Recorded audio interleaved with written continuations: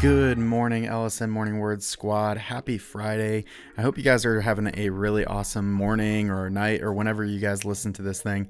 But man, it is so good to have you with us and just getting into God's Word with us today. So I hope you guys have some good plans for this weekend. It's been so awesome that we're finally getting this warm weather and kind of staying warm. And it's like just perfect time of year getting around to just some awesome spring weather. But guys, I'm super excited about just what God has been doing with this podcast. And so really just want to make sure that I just say thank you and just how awesome this really is. But today we're jumping into chapter 22 of the book of Matthew. And man, it is so awesome. I hope that you guys have maybe already read it and kind of coming from a place of kind of knowing, some things that God's put on your heart, but also that we can kind of talk a little bit about the truth of what God is doing in this chapter and kind of how we can take that forward. And so, today I'm just going to spend some time jumping into that word. So if you haven't read it yet, go ahead and make sure you go and read it. And don't worry, you can hit pause on the podcast and come back to it. Not a big deal.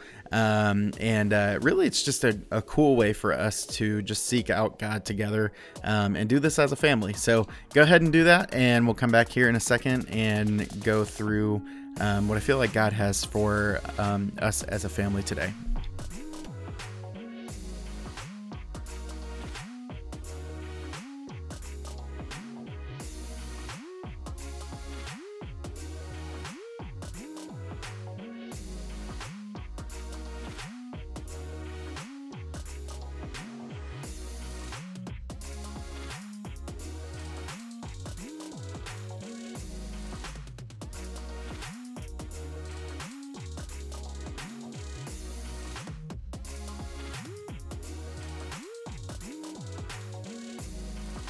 All right. Well, thank you guys so much for going and giving that a read and kind of just thinking through what God might have for you specifically today. But man, we have some really good things to talk about today. And one of the cool things about this chapter specifically is how Jesus interacts with these teachers of the law, right? He's dealing with like the Sanhedrin, which is like Israel's sort of like Torah, like law-based teachers who are sort of the teacher of teachers kind of thing that are in place to uphold spiritual law, right? They're under the law of the Romans, right? And the Romans are there like keeping the peace and stuff like that and charging them taxes and all of that fun, terrible stuff.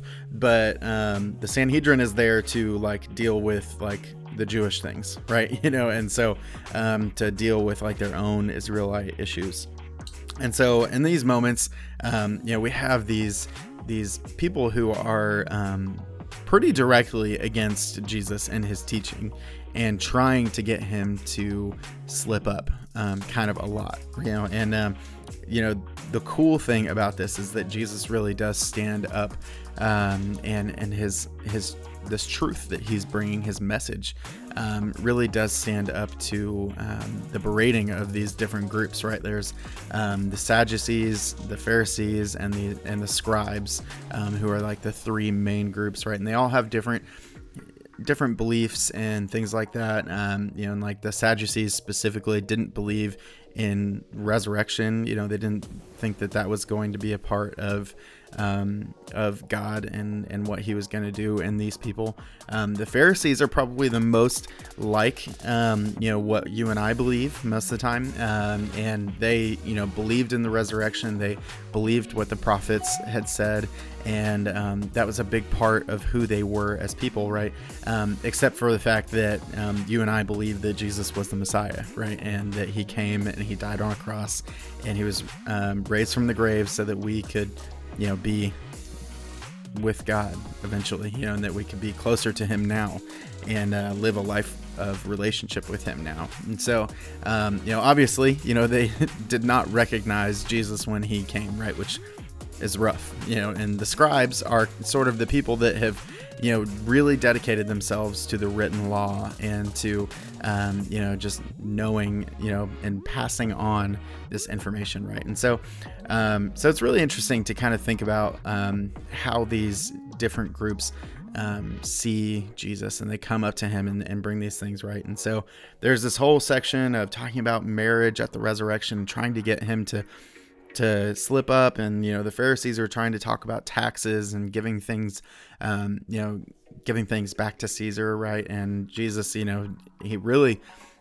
kind of does a good job of sort of telling them, the truth of what is behind those things, and they just kind of don't know what to say, right? And like even in verse 34, it says, hearing that Jesus had silenced the Sadducees, the Pharisees got together.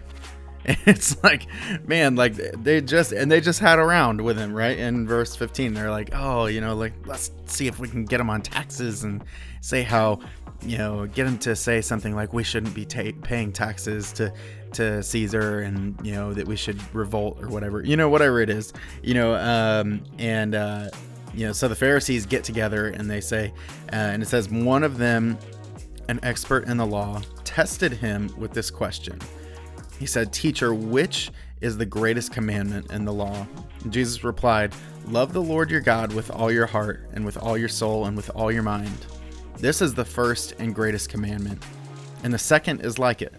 Love your neighbor as yourself. And all the law and the prophets hang on these two commandments." Now that's intense. That's something that I feel like, it's crazy, because you're literally talking about, 6 verses right there. And in 6 verses, we have not only like this group who is like really trying to get Jesus to like slip up and not be truthful in something, right? But also Jesus gives this like mind-boggling truth of how like all these things that we try to work together, we try to get as close to God as we can, we try to, whatever it is, like we try to get things, our own way or whatever, but in the middle of all that stuff, God is, Jesus is there, and he's saying like, listen, like, no, you're coming at this stuff the wrong way. It's not about like a list of importance. It's like, no, like it's about our relationship and then how we love the people around us.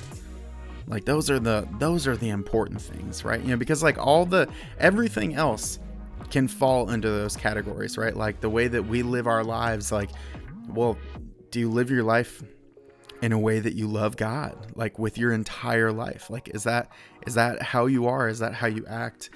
And then on top of that, like, do you care about the people around you? Do you care for the sick, for the poor, for the people who are in need?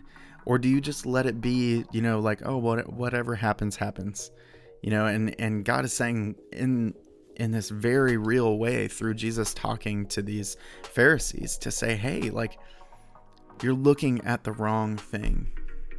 And, I think sometimes, like, even for us as Christians, like, and honestly, I think that's something that has been coming up in my mind a lot, like where,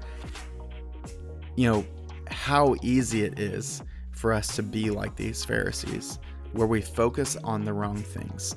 We let the worry of what's most important or what might get in the way, or, all these things that could be there. We let those things get in the way of the things that really, really are important. We let it get in the way of this God who wants to love us, that wants to have a relationship with us in the way that he calls us to live with him and through him, and that he wants us to care for those around us. And honestly, like, if you want somewhere to start, like if you really need a change in your life, like that is a place to start right there.